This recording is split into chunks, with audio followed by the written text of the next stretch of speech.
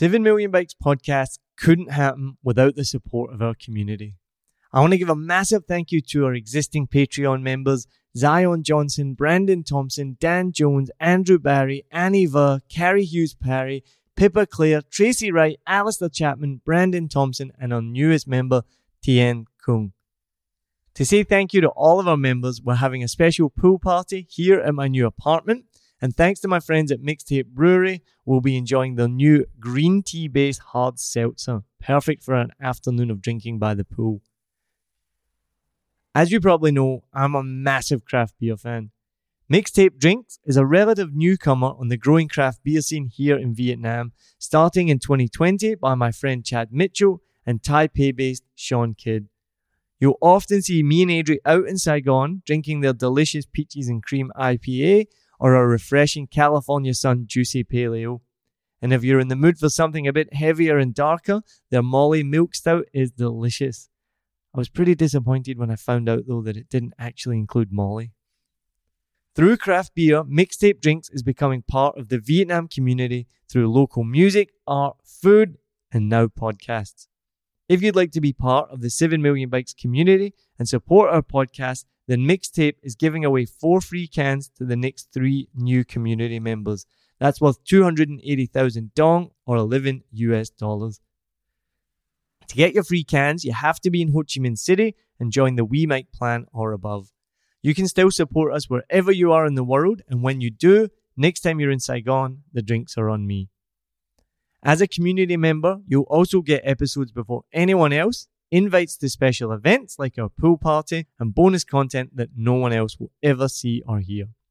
And I'll also give you a special shout out on future episodes. So join at patreon.com/7 million bikes, or you can find the link in the show notes. Thank you so much to everyone for listening and helping us pass 40,000 downloads recently, and everyone who supports us, including Mixtape Brewery. Cheers!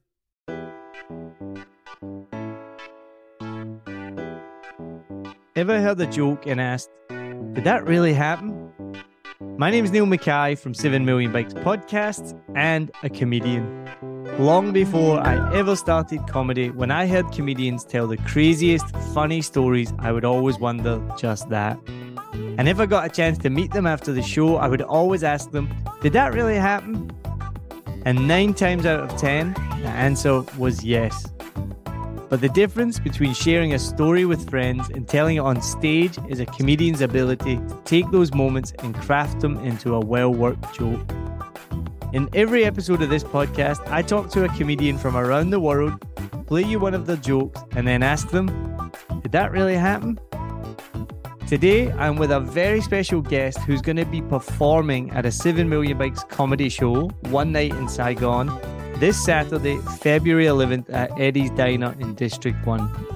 If you haven't already got your tickets, make sure you go book them now. The link will be in the show notes, and it's limited seating to just 25 people, so this is going to sell out, so make sure you get your tickets. Now, this psychedelic-loving ex-Mormon is a stand-up comedian and actor based in Denver, Colorado, who works out his angst on stage from growing up as the black sheep in an ultra-conservative household.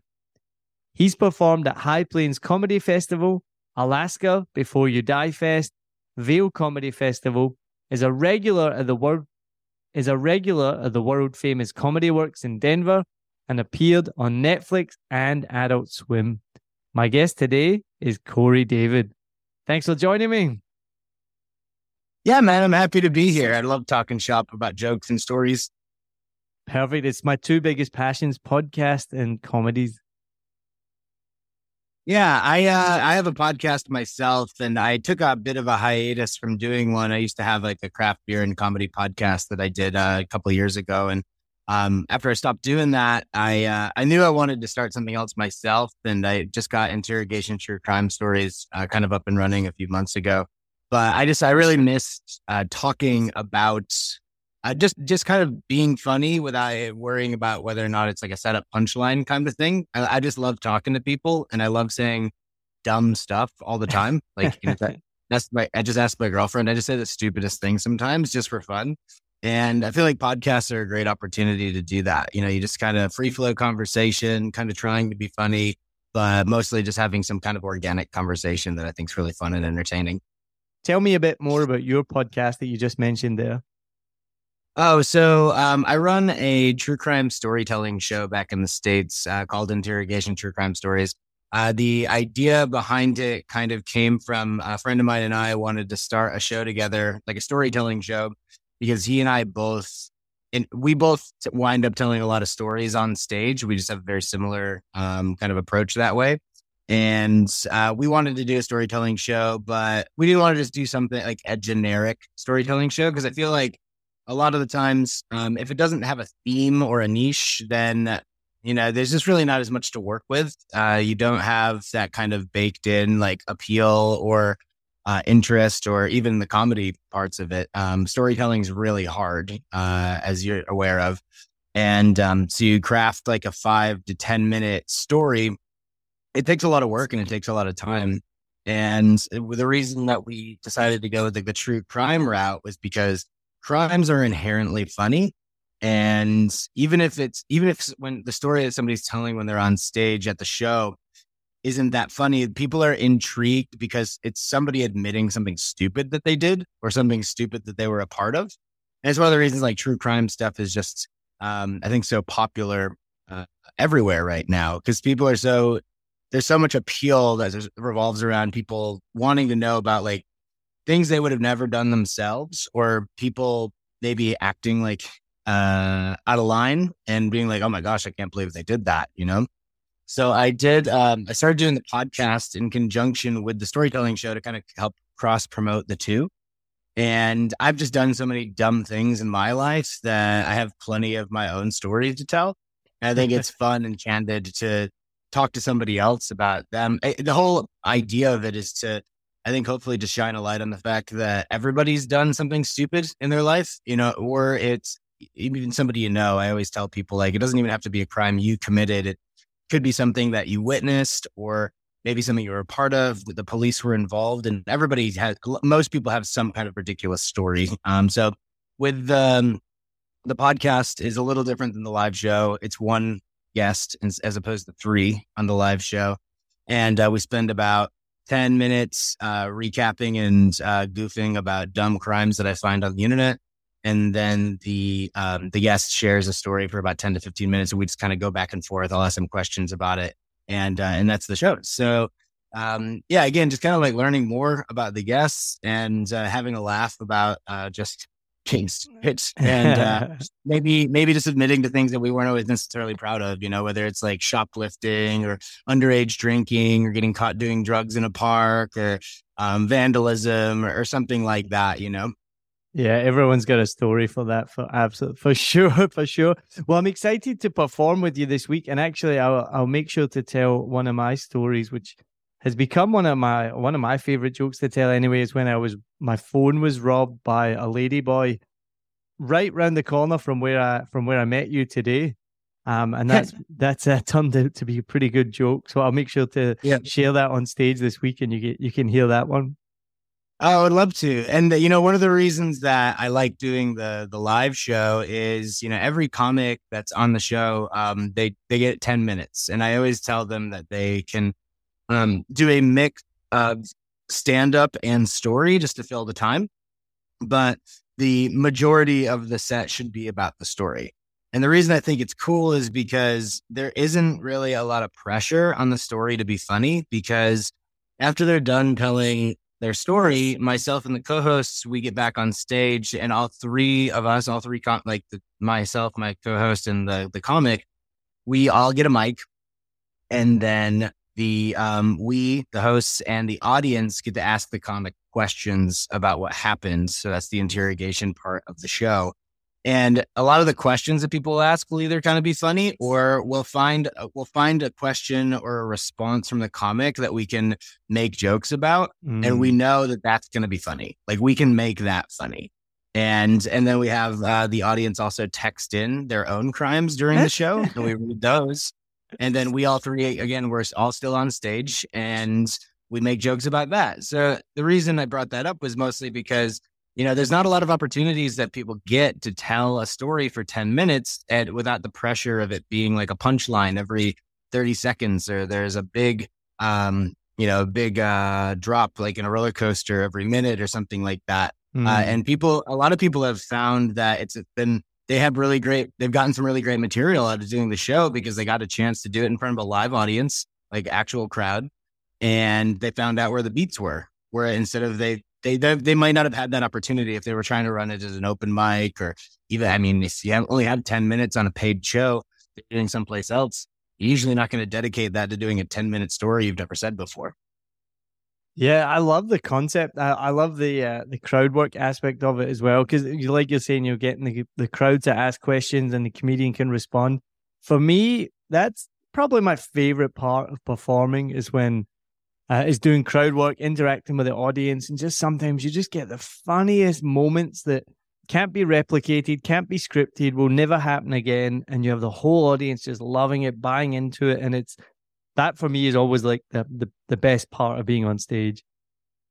Yeah, well, it makes it very apparent that it's happening here and it's happening in this room. It's not like a movie, or you're not watching a band perform for you. It makes the experience very symbiotic in that way, where it's like, no, we need you guys as the crowd to feel like you're a part of this without interjecting, like don't heckle, like don't shout stuff out or whatever, but I do that a lot of times if it's like a smaller crowd, like if it's really small, like maybe like, if it's like 10 or 12 people in the room, you can literally see everybody that's there or whatever. I'll usually take more time to just like pick on people and make some jokes about them, or kind of just say more things that are on my mind and talk things out a little bit more, because it seems more organic that way. Instead of, it's not as much fun to go up in front of a small crowd and just do the written material, the way that you wrote that, the way you wrote them, the way you always present it as if you're in front of like a full club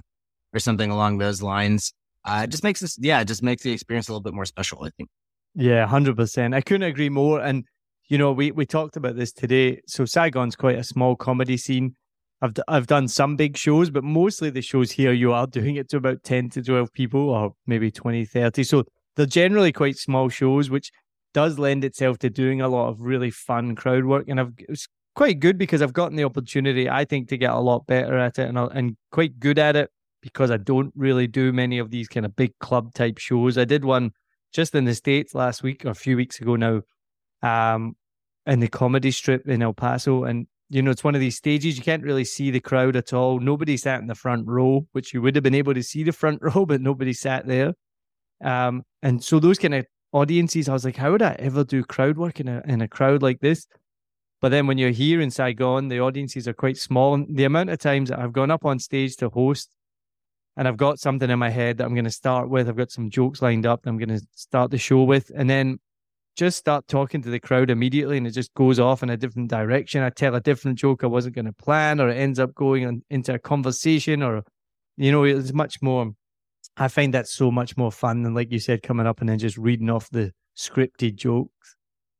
Yeah, well, don't get me wrong. There's a time and a place for both. I mean, when you're performing in front of a large crowd and they came for comedy night, and that's the reason they're there. They're comedy fans and they're there to have fun. Like, the way you wrote the joke is the best version of that joke. It's polished and it's quick and it's got the beats to it and the pauses, and you're saying the words the way you want to and inflecting in the right ways that make it funny.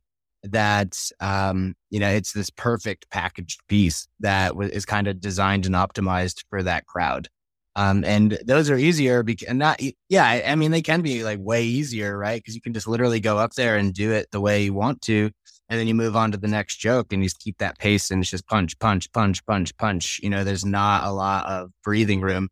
And then when you have people stacked on top of each other like that in a big room, the laughter is just contagious, and people can't help themselves but laugh. And then as soon as they think you're done, you hit them again with something else, and then, so that, in that way, it's fun. Smaller crowds, so usually like slower pace, kind of feeling things out a little bit, maybe going off on some tangents or whatever. But I think there's time and place for both. Well, now you're here in Saigon, you kind of see what I mean, because we're just used to smaller crowds here. We don't have big club rooms and things like that. So it's got its positives and its negatives. But I love what you just said there. You listed off, without even thinking, about 5 different things that go into making a joke. You said things like inflection, pauses, the words that you use. So what we're going to do now, I'm going to play your joke. We're going to listen to it and we'll find out. All right, so let's hear the joke from Korey David. So I used to run it every year in a Santa costume because I'm a silly goose, I'm a happy fun guy, right? And part of it, I would bring like a bag of like little candy canes with me, and I would throw them out in the crowd as I was running. Seems like a great time, right? And I tell you what, boy, there is no greater joy in life than running down the street in a Santa Claus costume, and then you lock eyes with a small child, and then you throw a handful of candy canes directly into their face. Like, it's electric. It is an absolute rush. And you have total immunity in this situation, because what's a parent going to do? Beat up Santa in public? Let me tell you one thing, white privilege is awesome. Look at me. I've gotten every job I've ever interviewed for. Do you understand? When you thought white privilege was good, try mythical creature privilege. You can get away with murder. This guy sneaks into your house, eats your food, drinks your milk, bangs your wife. He can get away with everything. Right? So I got done running the 5K, and we get back to the high school, and I'm a little sweaty, I'm pretty tired, you know, just kicked ass in this 5K, I'm out of candy canes, just pelting with it. And I feel a tug on my jacket, and I turn around, and it's a kid, right? And he's like, can I tell you what I want for Christmas? And right behind him is his mother. She's not budging. She has a look in her eye that says, this is happening, I can't afford the pictures at the mall. Right? So I want to break this kid's heart. So I'm like, yeah, sure, what? Let's do it, right? But I do it in like a Santa voice. So it's like, sure. If anybody can do a better Santa voice, please get up here and do it now. It's harder than you think, right? So I sit down on this bench.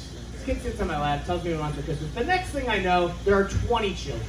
Just lined up, waiting to tell Santa what they want for Christmas, right? And I'm in over my head at this point. Now there's a cop that's like, obviously just kind of like running security for the event or whatever, and he comes over, and I'm like, oh, thank God, this is going to be my out, because surely you can't just be granting wishes in public without a permit, you know what I mean? This is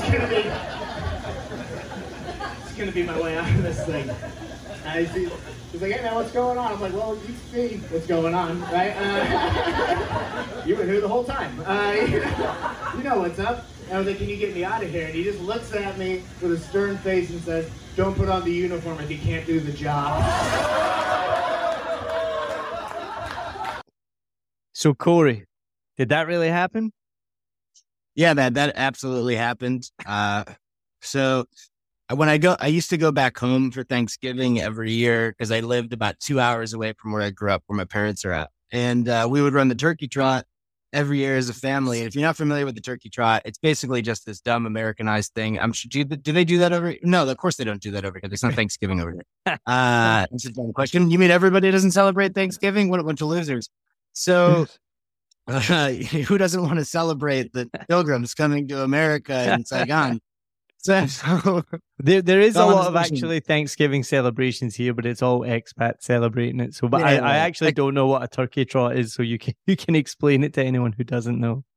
Okay, great. So somebody came up with this great idea that on the day of Thanksgiving they're going to they're going to host a 5K, which is always ridiculous to me because in the States, the night before Thanksgiving is actually the biggest drinking holiday of the entire year. Like more alcohol is consumed the night before Thanksgiving than on any other night in the country. And everybody knows the best thing to do after a night of heavy drinking is to go for a run. So one of the other traditions that kind of goes hand in hand with the turkey trot is a lot of people wind up running it in some kind of a costume, just for fun, for goose, right? And my family has a Santa costume because we do a family Christmas party every year and somebody dresses up as Santa for like the kids or whatever. It is they have it. So I just decided, because I'm a silly goose, that I'm going to run it in a Santa suit, right? And Santa suit is not ideal for running in any temperature, but especially the fall. Like it's not incredibly cold yet. So you work up quite a sweat. And again, just for the sake of trying to be fun, I was like, oh, I'll bring some candy canes with me so that I can toss them out into the crowd. And just one of the things that you don't think about until it's actually happening is, some of these kids are not coordinated. They're theater kids already. Even from a very young age, they're not playing sports. You can tell. And even if I'm not hucking candy canes at their face, you throw them at a decent speed and some of them are just banging kids right in the face.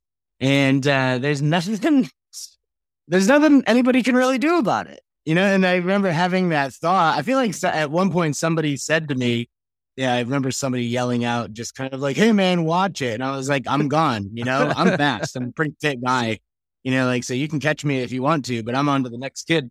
So I get done running this 5K. I'm hot and sweaty, and for real, like as you would expect, but I did not think about this ahead of time.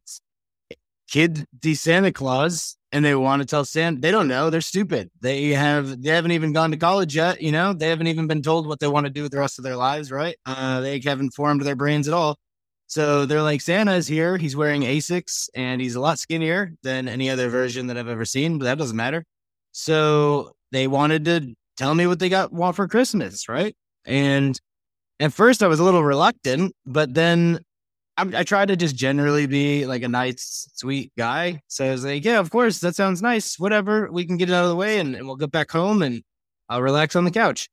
And yeah, and then the next thing you know, there are literally 20 children lined up waiting to tell me, some guy who they don't know, but their parents are trusting, with telling them what they want for Christmas. And it was a little overwhelming.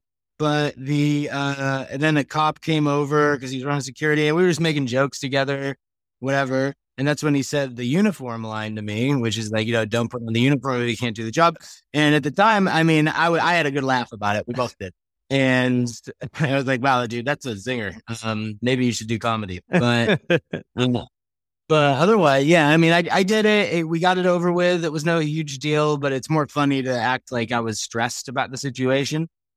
Now, with the story itself, that's pretty much the version of it that I still tell, but I've tried adding different pieces to it, because there's the root story, which is the main through line that doesn't really change. And then like my process when I'm writing any bit is once I find out what the funny parts of it are, then I write as much as I can about that part, even if it's not about the story, right? So when I say, like if you thought white privilege was good, try mythical holiday character privilege. So I wrote some new stuff about that. That's kind of like, this guy like breaks into your house, he eats your food, he sleeps with your wife, like that's privilege, and you invite him back every year, like that's privilege, And then I wrote another thing about like if this guy's name was Shaquille Claus, he would have never made it out of the suburbs. That went like okay. It's just thinking, but some people are just like, that sounds racist. I'm like, it's kind of racist, but it's true. Cops don't like black people in the country, in the United States. So it's really just mostly me just kind of seeing how far I can take something without it like being offensive, right? Like I'm not that guy. Like I'm not the comic that is going to say something just blatantly like shitty for the sake of like, oh man, I can't believe he said that. What an edgelord. It's like, no, I'm just trying to make like a fun observation that can sometimes be kind of serious, but it's like, it's real, So I kind of went that direction with it. There's a new line that I wrote in there about, that's been going pretty well about when I say the cop, the way I set it up, it's like, so there's a cop nearby, right there, just running security, either running security or just out patrolling for pedophiles. It's like usually you have to work a lot harder than this, but sometimes a fish just jumps right in your boat, And so that line's been going okay, and then I've tried to add a couple things to the end of it just to see if I can tag it a little bit more. Nothing's really been fruitful. But that's part of the process, is like, I'm always looking for, make it as big as you can at first. So write out every detail, write out as many jokes as you can, and then listen back to recordings and be aware when you're telling the story or when you're telling the joke, and just be really honest with yourself about what's working and what's not. And then literally just start crossing stuff off that's not working. And then that making it the smallest version of itself. So going from the biggest thing to the smallest thing. And then once it's at its smallest version, how do I incrementally make it bigger from there? So it's literally just making additional jokes about subjects, verbs, the characters involved. So maybe a direction to take would be, I mentioned a cop, write jokes about cops.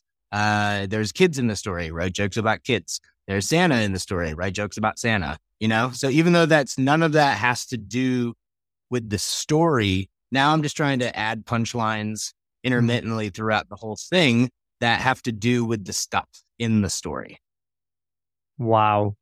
I absolutely love that. I mean, this is I think you're like episode 25. I've not been publishing consistently with this podcast, but everyone's got a different style of doing comedy. And some people are definitely more thorough like yourself. And I just love hearing these tips and tricks. So anyone who's listened to past episodes or knows anything about me, I don't really write anything down. I come up with like little ideas in my head and then I just do it. But comedy for me is something that's more of a hobby. I'm podcasting is my profession and comedy is my hobby. So I just don't have the time to dedicate. Like what you just described there, though, is amazing. Like I wish I had the time to sit down. And what I've always loved in my life is like a step-by-step guide, like systems. And this is the beauty of comedy is people think, you've heard this as well. People go, I couldn't do that. I couldn't be funny and it is like, if you can follow a system, if you can copy that and replicate it and put your own spin on it, that's really why anybody can do comedy if you really want to. I think so anyway.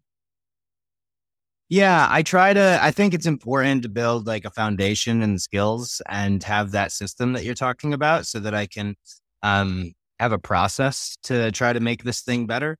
But I'm also, I'm an advocate for just being a funny person. But I think that comes with you have the system in place. So when the just being a funny guy or being a funny woman on stage fails, then you have the system, right? It's kind of like when, like if I'm having like mental trouble or I'm depressed or sad or I'm going through like a tough period of time in my life, I have a system in place that I practice every day. So that way, when things aren't going well, I have that system to kind of keep me sane and get me through it, So it's like a practice of sorts where, you don't have the practice in place for when things are going well, but you have to build those habits and you have to stick to them. So that way, when you actually need it, you already have those habits in place.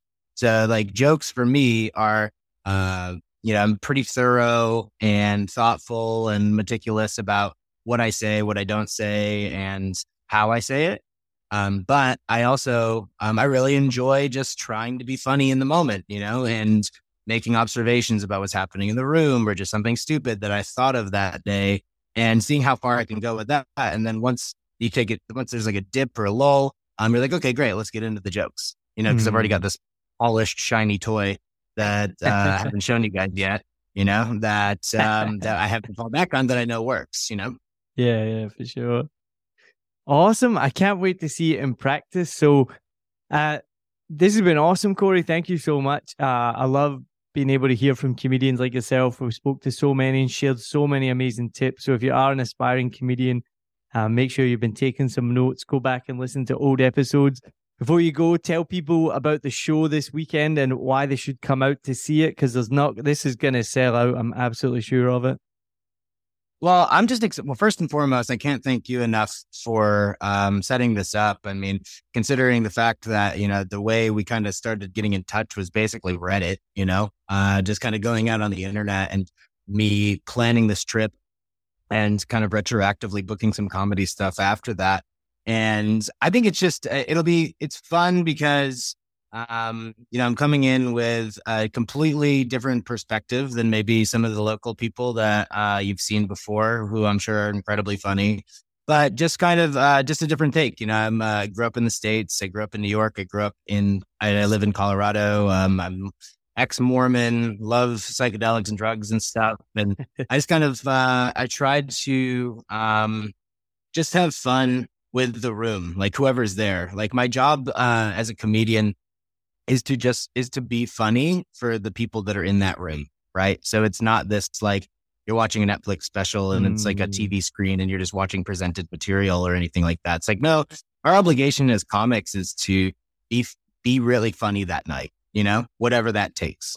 Sometimes it's polished material, other times it's riffing, other times it's, it's making observations about what's happening in front of you. And I don't know, man, I just try to have fun. Like, I think you've got to notice that about me, hopefully so far, is that I'm just kind of a big goofball. And I'm here to just like have a good time, be silly, and not take things too seriously. And I think if you come out to the show, I can guarantee that you'll walk away from it happy that you did. I can't wait. And I make a point with most comedians that I'm going to watch is not to really watch too much of the material online. So if you are listening, don't go run off and start looking on YouTube for Korey David. Just come out and enjoy the show, because I think it's always the best when you just see somebody in person for the first time without actually really knowing too much about their material or anything like that. And I'm the same as you. Like, I just want to make people in the room laugh. That's the end of the day. I want people to have a good time. So we got a great show. So I'm going to be hosting. And then we got Tao Da, who's a finalist in the Vietnam comedy competition, and Wanye West, who's a musical comedy and just one of my favorite people in the world to watch. In real life, he's an absolute arsehole. Like, don't listen to anyone who says he's a good guy. He's a total dickhead. Wayne, I hope you're listening to this. Anyway, no, I'm kidding. I'm kidding on. Wayne's Australian, so I've got to call him I won't even say it, but see you next Tuesday, if you know what that acronym stands for. I know that Wayne does. But come out to the show. It's going to be at Eddie's Diner in D1. It's upstairs. Tickets are 200,000 dong, which is like $9 or something like that. If you book before Friday, they're going to be 250,000 dong on Saturday. And if you pay on the door, they're going to be 300,000 dong. But I'm pretty sure they're going to sell out before then. So make sure you go to the show notes or go to 7 Million Bikes Comedy and Events Facebook page, or go to the website and you'll be able to buy the tickets there. So I'm looking forward to seeing you on Saturday. You're off to Phu Quoc now? Yeah, man, I'm going to go hang out on the beach, maybe find some mushrooms and drink some coconut water and go for a swim, bro.